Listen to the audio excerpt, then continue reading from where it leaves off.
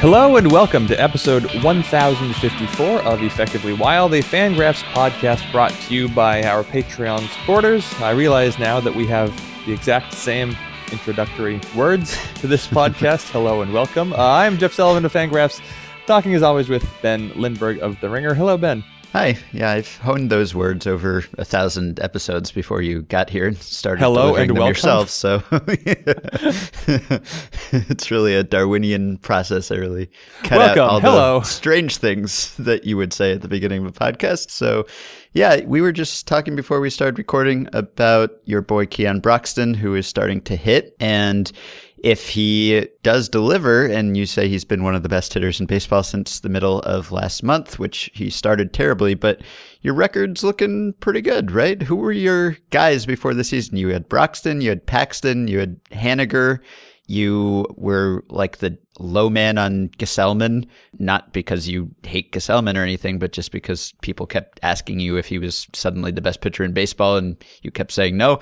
So 4 for 4 on those guys so far. I don't remember any other Jeff Sullivan preseason predictions that really stood out. I guess maybe you were higher on the A's and the Angels than most people, I remember. I don't know if there's anything else you were flogging particularly hard. So, we'll see. We'll see on Broxton if he actually continues to hit. He still does strike out a bunch. But one thing that I do want to make clear, and this came up in my Friday chat as well, is I know that people love to look at other people who make predictions, and maybe people want to give credit or cast aspersions too, depending on how things go. But I would like to insist, no matter what Keon Broxton does this season, I don't think that I need or deserve any credit for that, because I didn't say I think Keon Broxton is going to be good because I see something in him.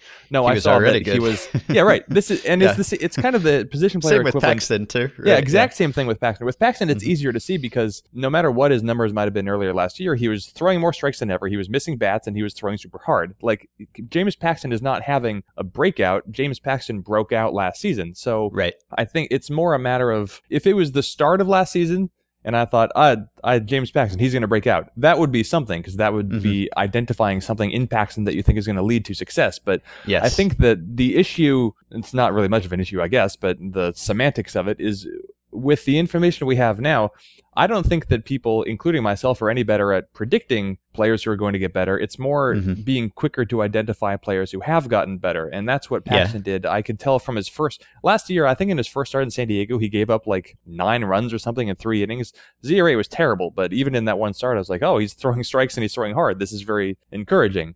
And so that was, for me, that was one start where I saw Paxton, he was throwing differently, and he had some control and velocity, and I thought, he's going to be good. And that's all it took. With Broxton, that wasn't me going out on a limb. That was, he was statistically a great defender in center field, and he was statistically hitting the ball harder, more consistently than almost anybody else. So now, granted, he hasn't started this year so well, but I would like to deflect no matter what Keon Broxton becomes, if he's a good player, that's not me. That's Keon Broxton and StatCast that made him good. I just had to write about him. Yeah, right. That's what I always say about breakout picks. Either they're singling out players who already broke out and maybe just people didn't notice, or they are making a real attempt to pick players who have not been good yet, in which case they're probably just wrong. Or often they're just like a former top prospect who everyone thought was going to be good but hasn't been good yet, and so you kind of hope that maybe he will be good finally. So yeah, I don't think there's all that much value to that exercise over and above just looking at projections. It's the same with all the Haniger stuff, where it's like, oh, Fangraphs is high on Mitch Haniger. Well, Fangraphs is high on Mitch Haniger because he made a swing change and beat the crap out of the ball in AAA last season. Right. If you could say, hey, if this guy changed his swing in this way, he'd be great. Right, that would exactly. be something. Which I guess is what baseball teams do. That's what they try to do. Right. So if you can look at a player and go through his, like, parse a player's mechanics, hitting or pitching, and say, this is what the player needs to do, and I think he's going to be good if he does it, then that's great. That shows a skill that I think a baseball team could use. So maybe it's like, Eric Hosmer, you could be great if you just did this one weird thing, which was not hit everything on the ground. Yeah. Otherwise, it's just picking up on things after the fact. Yeah. You want to update the thing we talked about on the email show about voiding contracts? We got an email from Matt, one of our many Matt named listeners who had a couple counterexamples to what we were talking about? Yeah, so we were talking about voiding contracts and how it's very difficult to do. And I think the only case we could find that really, again, Googling, I didn't find it so much as somebody else found it, and I found what they found, was Sean Chacon, who had his contract voided because he choked his general manager repeatedly, which seems like the wrong thing to do, and especially the wrong person to do it to. So 0 for 2, Sean Chacon, which I think resembles his save effectiveness in the latter part of his career. So we got an email that reminded us, I guess, of the case of Aaron Boone with the Yankees, who should not have been playing basketball, but did, tore his ACL, missed a year. Also, Ron Gant, who in 1994 was on a dirt bike, and he broke some stuff, and the Braves cut Ron Gant right after signing him to a $5.5 million contract. So what happened with Boone and Gant 10 years earlier, to the best of my knowledge, is that they were both playing on one-year contracts. They both got hurt during the offseason, and so because they weren't supposed to be doing what they were doing, the teams successfully, I believe, converted those guaranteed contracts into non-guaranteed contracts, which is effectively what an arbitration awarded contract is.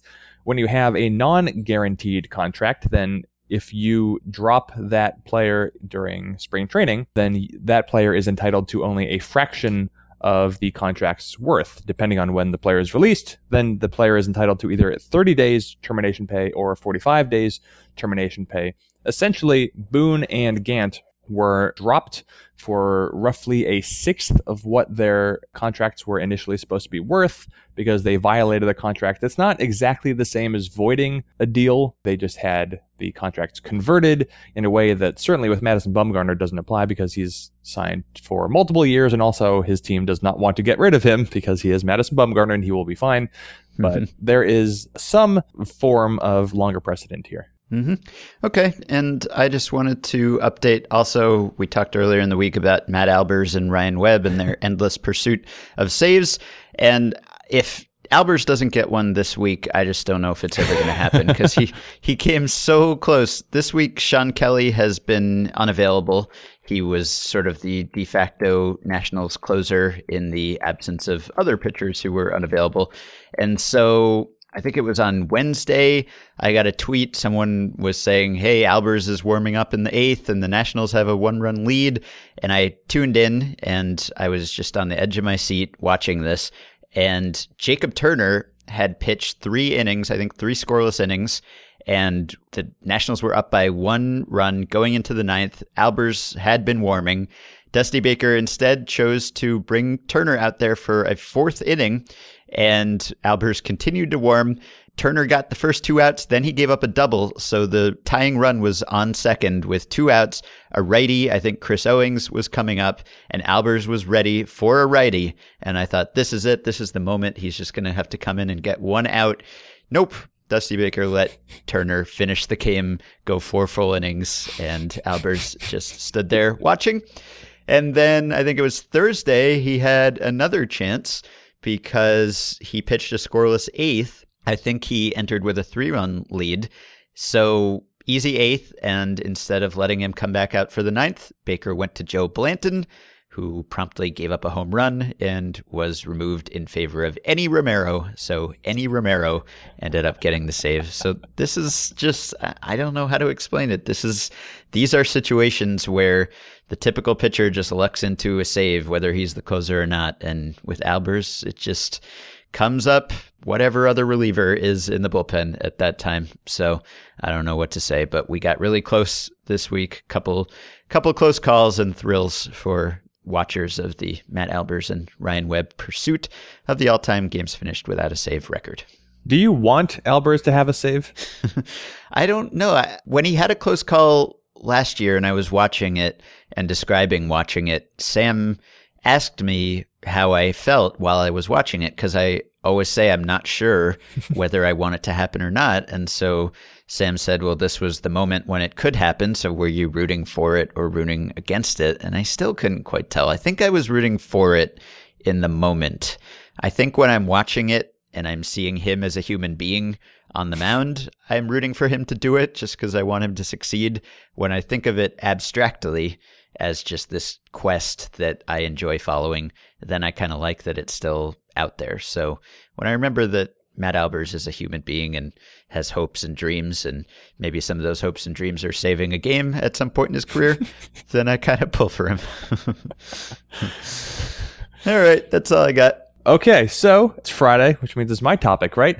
So on this podcast, let's talk about Daniel Descalso. I'm kidding. We're not going to talk about Daniel Descalso. Aaron Judge episode. I would like to have an episode focused on Aaron Judge just by coincidence. You wrote about him and Joey Gallo, which was perfect unintentional synergy for this podcast. However, I would like to have an Aaron Judge episode because I think there's been no bigger individual story, right? So far in the season, I don't think. There's been no bigger individual. No bigger individual. And I guess it would be easy to chalk this up to maybe Yankees bias because, why Aaron Judge podcast instead of Joey Gallo podcast? Well, I can tell you it's because Aaron Judge has been a hell of a lot better than Joey Gallo has been this season.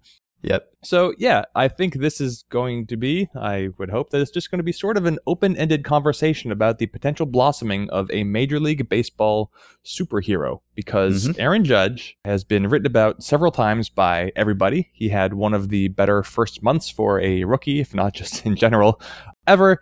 He ranks among the Baseball League lead in pretty much every metric you could imagine. I will even throw out that right now, and this will get into the conversation a little later, right now among all qualified outfielders, he's even second among players in defensive runs saved behind only Kevin Kiermaier, ahead of Jason Hayward, Alex Gordon, and weirdly Nori Aoki. So I don't know what's going on there. Small sample sizes in any case. All right, Nori. Aaron Judge. Let's talk about Aaron Judge. Why don't you... while we're here, why don't you just kind of quickly go over the article that you wrote, except skip the Gallo parts. Yeah, as we were talking, Trout and Judge are tied for the Major League lead with 2.2 WAR, according to Fangraphs.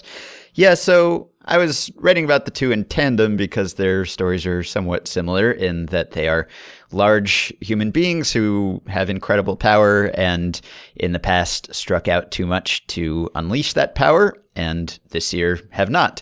So Travis Sawchik has written about him a couple times, talked to him in spring training, got Judge's thoughts on what he was going to do differently. And I should say that Judge's strikeout problems have always been less acute than Gallo's and are still less acute than Gallo's. Like Judge struck out close to half of the time in his 95 plate appearance debut in the big leagues last year. But if you look at his minor league strikeout rates, they're like in the 20s, maybe in the mid to high 20s, like not great, but for a guy who hits with his power, perfectly acceptable. And that's been what he is this season too. So sounded from what Travis said that he made some mechanical changes designed to have his bat spend more time in the strike zone, make more contact, also studied other big hitters and watched video of guys like Chris Bryant and Giancarlo Stanton and made some unspecified mechanical adjustments based on that. So if you look at both of those guys, but particularly Judge, they are on track, and of course it's very early and this will probably change, but they're on track for what would be a couple of the largest single season improvements in contact rate that we have seen in the PitchFX/StatCast era. They have dramatically cut down on their contact. In Judge's case, he is swinging much more selectively. He's just not swinging at balls outside the strike zone the way he was before. In Gallo's case, he still is.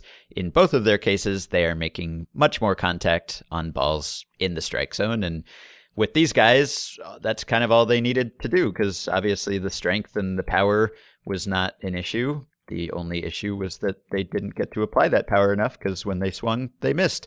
So now they're not missing and they're awesome. So, and I kind of wrote about them in the context of the sky-high home run rate, which we are all fascinated by, and we're, if anything, on track for an even huger home run year than we were last year. And so home runs are everywhere. Marwin Gonzalez is hitting home runs every day. And home runs, I've seen the sentiment expressed that home runs are getting kind of boring, that it's sort of overkill, that it just doesn't feel like as much of an accomplishment or an achievement when someone hits a ball over the fence. But when Gallo and Judge do it, it is still appointment viewing. These are highlights you have to watch. These are guys you want to tune in to see because they hit the ball so incredibly far, and they're such huge humans that they're just fun to watch. It's the spectacle of sheer raw power that you are not getting from Marwin Gonzalez. So these guys are keeping home runs fun, even though they've become more common. Yeah, and just so people understand, Joey Gallo, of course, very, very strong. He has struck out 38% of the time this season, which is crazy. Mm-hmm. Aaron Judge is all the way down to 26%. Look at that through any other more, detailed metric, and all the numbers hold up. Judge is, as you said, swinging more selectively, swinging through the ball a lot less often. So Gallo looks better. Judge looks like he is an MVP candidate, if not the best player in baseball right now. So, and if you look at the exit speed numbers, they are what you'd think they are. If you look at just the percentage of balls above 95 miles per hour that these guys have hit, no one has hit a higher percentage of their batted balls that fast or faster than Judge and Gallo in the StatCast era. And if you go to like the extreme elite level of 110 miles per hour, Stanton is still the king, but just barely over Judge. And then Gallo is third, but by a long way. So really, Stanton and Judge are complete outliers in their ability to hit the ball extremely, extremely hard, as opposed to very hard on a consistent basis.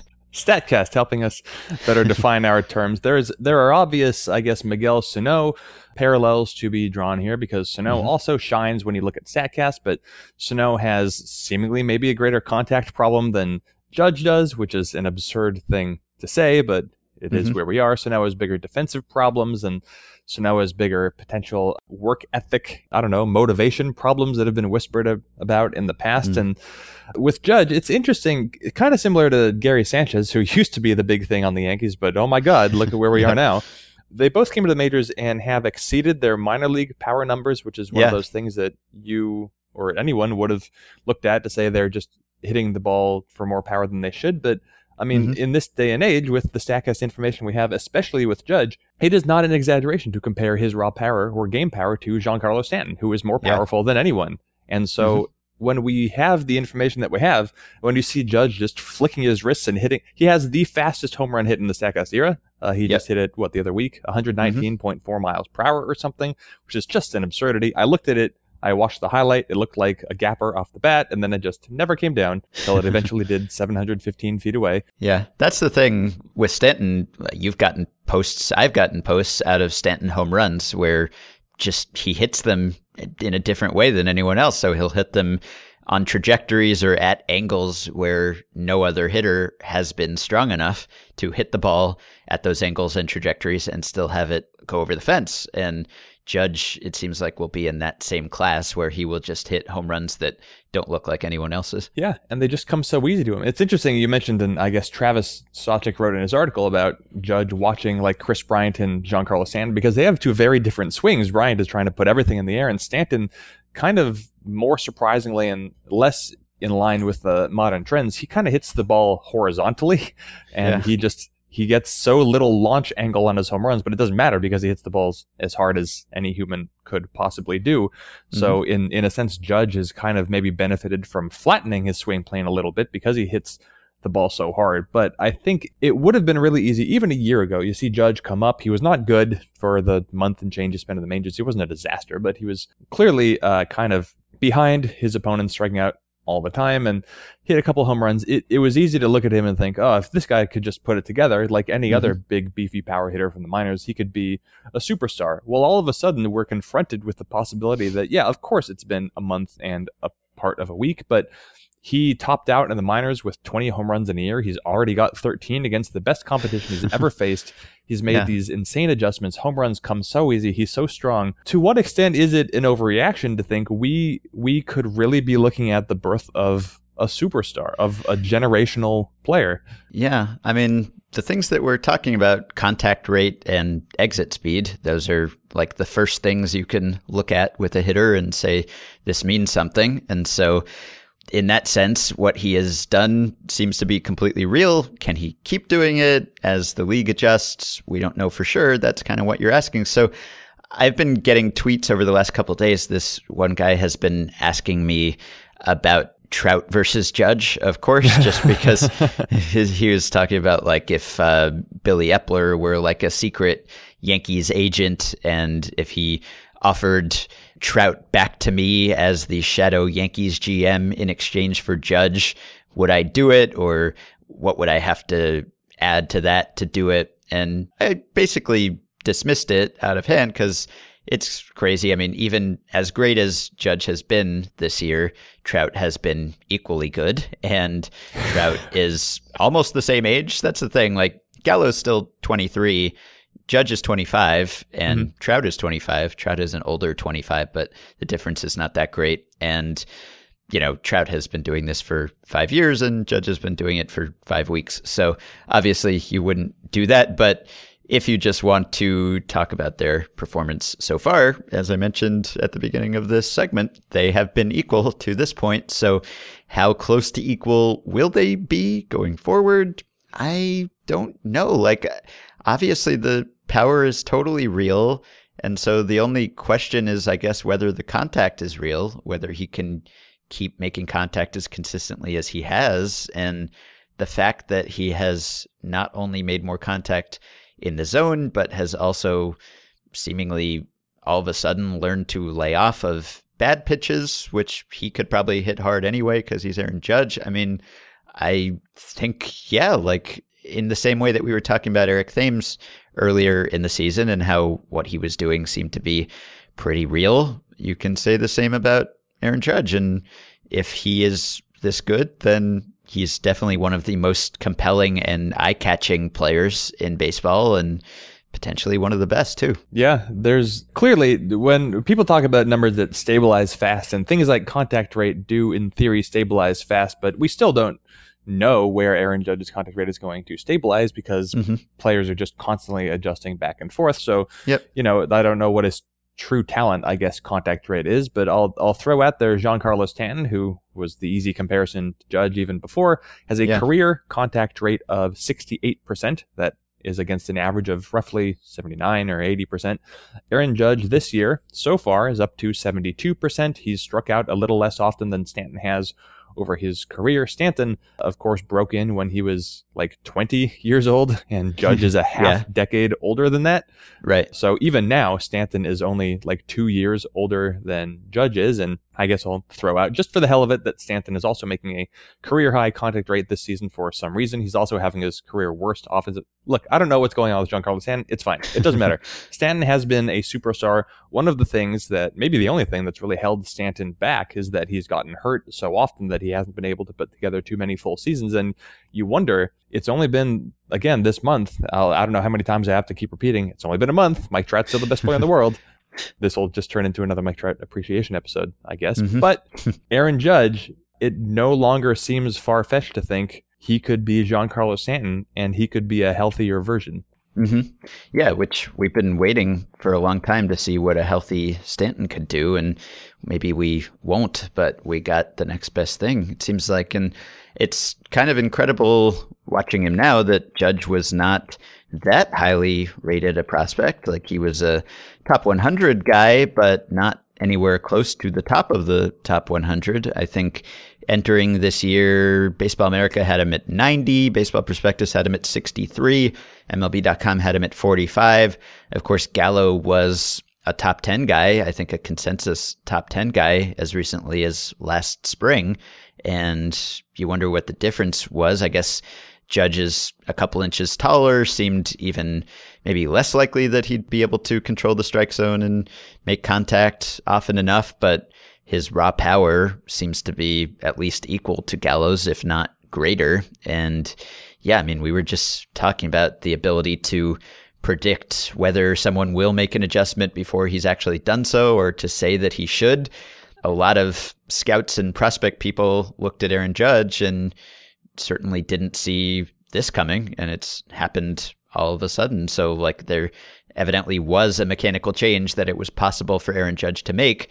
and completely corral his strikeout issues almost overnight. And I don't know that many people saw that happening. Yeah, and as you mentioned, even in the minors, his strikeout rate was not out of control. It's just he didn't quite have the power numbers you would have expected. But it seems like that would have been something easy for scouts to pick up on. I can't imagine that Judge is hitting the ball harder now. Maybe he's hitting the ball more consistently now, but I imagine he's long been. There's at the top of Judge's Fangraphs player page, there is a box of scouting report. Okay, so it turns out this is actually 2 years old, so I don't know how useful this is, but even 2 years ago, Judge was given on the 20 to 80 scouting scale. He was giving a very low hit tool, but with a future rating of 50, future game power rating of 60. That seems like it's wrong. Future raw power rating of 70. That seems like it's wrong. They're both 80s. How could Judge, if Judge is a 70, how could anyone possibly be an 80? What would that look like? So maybe he has taken some kind of step forward the last couple of years that has allowed him to tap into this. I don't know. Future speed rating of 45. Whatever, field 50, throws 60. So he even back then, he was like, this guy could be a capable defensive outfielder with a good arm, some speed, and big power. Well, he has exceeded his power. That much is beyond clear.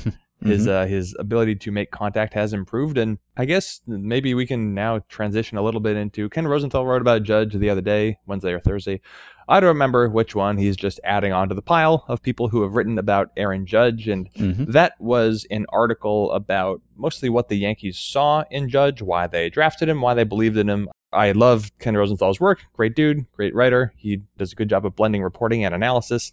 I think maybe sometimes you can be a little too hasty to have someone compared to Derek Jeter makeup, just as it's hasty to compare Aaron Judge to Mike Trout on the field. It might be hasty to draw parallels between Judge and Jeter off the field, but whatever. I've never met Derek Jeter or Aaron Judge.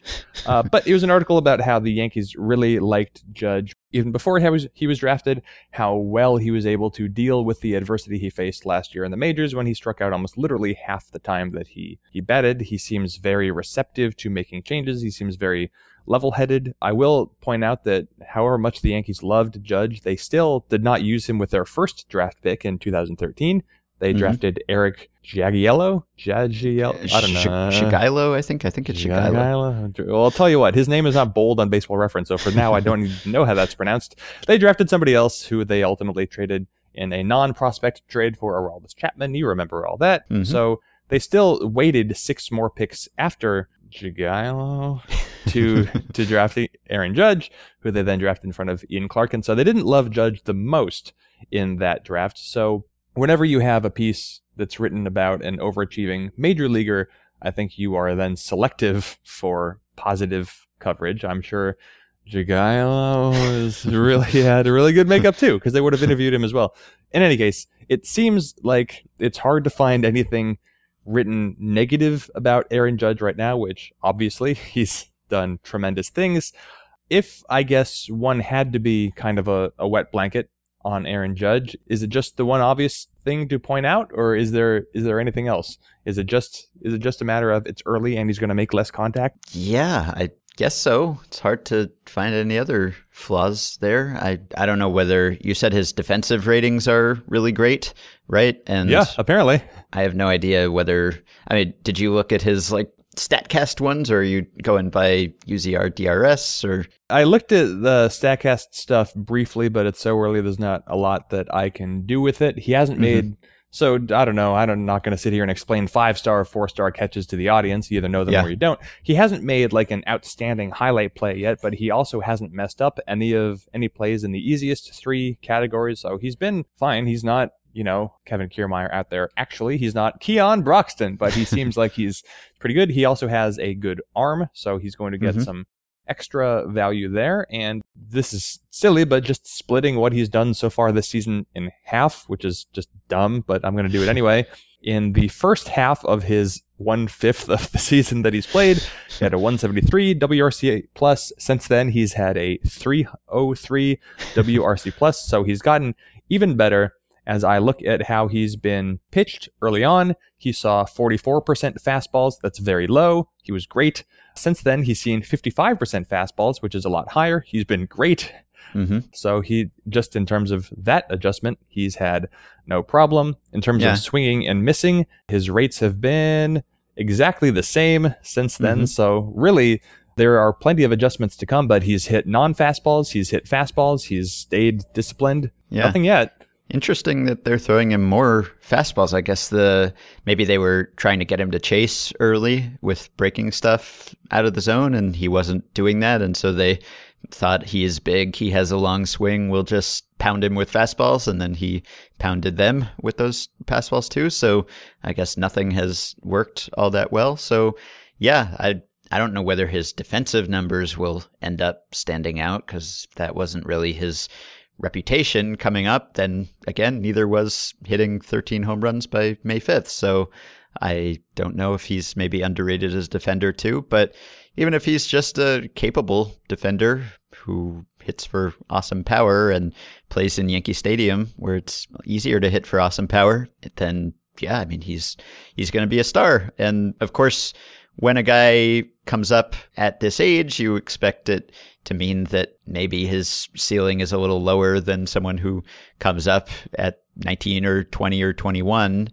Could be the case, though, that he has just made this change to unlock himself the way that Bautista did or JD Martinez did, and he's just done it earlier in his career and in his life, and will be a star from now on. So anyway, it's awesome, because he had the potential to be interesting regardless, just because physically he's a freak compared to other baseball players. And it's been fun to watch him get photographed next to Ronald Torreyes, who is a tiny person, comparatively speaking. And Judge just doesn't look like someone who should be playing baseball with that body. And it's great that he is not only a physical marvel in that way, but also in his production. And yeah, I mean, I'm sure the Yankees have seen the power coming. I'm sure they've been monitoring his exit speeds all the way through the minors. When I wrote about Gallo at Grantland in 2014, I got someone to send me minor league, I guess it was HitFX data at that point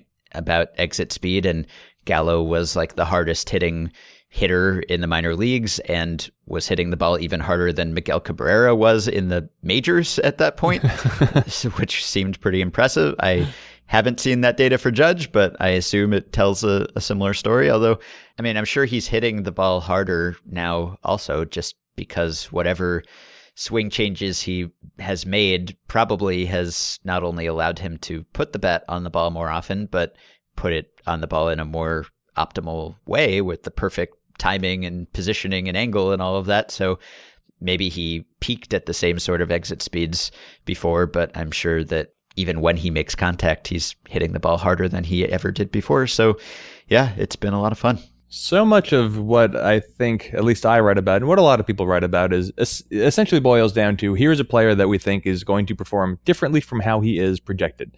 We're trying to get ahead of the projections, either pointing out a better player or, less commonly, a worse player. I think we try to focus on what's good. And again, that's a topic for another podcast. But just for fun, so far this season, Aaron Judge, according to Fangraphs, has already been worth 2.2 WAR. The updated projections for the rest of the season project him to be worth 2.1 WAR, which seems funny when you look at it. He is projected the rest of the way to be no more or less valuable than players like Carlos Santana, Chris Davis, Troy Tulowitzki, Salvador Perez, Russell Martin, Jock Peterson, hilariously Byron Buxton, and Marcell Ozuna. So I don't know. Maybe you agree with that. Those are all pretty good players, maybe, depending on what you think about Buxton. But as I like to do, I'm going to put you on the spot, and I'm just going to start reading off some names. Okay. And I would like you to speak up when you think there's a player that Judge is as good as. Let's go with not better than, as good as, something like that. So I'm just going to read down this list, but not one by one. Mike Trout, Francisco Lindor, Corey Seager, Josh Donaldson, healthy version. Yeah, keep going. Christian Yelich. Yeah, I'll say there. Yelich? Okay, I'll read up from there just in case. Okay. Andrew McCutchen. Oh, that's positive. Yeah, I'm going to take Judge. Yeah. Okay. Miguel Cabrera. Yeah, I'll take Cabrera as at least offensively. Overall, maybe not. Okay. Oh, and look at this. Giancarlo Stanton. Yeah, that's tough. I mean, I guess you just based on, let me see what Judge's health record is in the minors, because I'm not sure if he's been very durable, or I haven't heard of serious injuries, but let's just see, because that's been the big thing holding Stanton back. Mm-hmm. So I'm going to check Corey Dawkins' site, Baseball Injury Consultants, and it has, for Aaron Judge, the only entries on his injury table, and Corey does have minor league injuries too. All he's got here are a PCL, that's a knee ligament injury last season, which cost him 24 days in the minors, and then in the majors, he missed a couple of weeks with an oblique strain, and that is it. So evidently prior to 2016, he had nothing in his injury history, or at least nothing significant enough for Corey to include it. So that's a good sign. So if I had to pick one, I guess I'd go with Judge. Okay, so that would be, you've put Judge at being worth of the rest of the year between roughly 3 and 3.5 wins above replacement, which if you combine it with what he's already done would make him something like a 5.5 win player at the end of the season, which one more time, I'd like to make absolutely clear to everybody, Mike Trout, so much better. Yeah. He's so good. Mike Trout Appreciation Podcast, every podcast. Yep. Judge not on that level. Although so far this season, as we've already mentioned, Judge has been as good as Trout, who just missed a game with a hamstring injury. Judge didn't just miss a game. Interesting. Yeah. So it will be fascinating if, like a month or two from now, we revisit and Judge is still performing on Trout's level, because he's clearly demonstrated he can do that. His batting average on balls in play is not insane. It's the fact that so many of his balls aren't in play that's insane. He can't quite keep up this level of hitting, just as Marwin Gonzalez can't keep up his, but it's so easy to look at Judge, and he can have an at-bat. And you think about when Brian Dozier goes deep. Brian Dozier goes deep a lot, but when he goes deep, he has to do almost everything perfectly. He has to maximize all the Dozier that he can into every swing, whereas Aaron Judge can miss-hit any number of pitches and still hit them out of the yard. And he's not even a lefty in Yankee Stadium, which is the crazy thing, because it could be even more flattering for him. But I know that I am inclined toward hyperbole when I look at a player with so many and such impressive physical skills, but to actually see a player like this delivering on it it's a very exciting thing indeed. Agreed. All right. Is that our week? I think that's our week. I don't have anything else to say. Maybe we'll have another Aaron Judge podcast in a month. I hope so. Until then, I look forward to writing about all the adjustments that people try to make against him. All right. By the way, for anyone wondering, our Paxton talk at the beginning of the episode came before the news that he was placed on the 10-day DL with a left forearm strain. Not great news. However, you can brighten our day by supporting the podcast on Patreon by going to patreon.com/effectivelywild. 5 listeners who've already done so include Vince Morales, Dan Bracey, Andy Young, Kevin Seal, and Seth Resnick. Thanks to all of you. You can join our Facebook group at facebook.com/groups/effectivelywild, and you can rate and review and subscribe to Effectively Wild on iTunes. Thanks to Dylan Higgins for editing assistance. Keep your questions and comments for me and Jeff coming via email at podcast@fangraphs.com and via the Patreon messaging system. Have a wonderful weekend. We will talk to you all next week.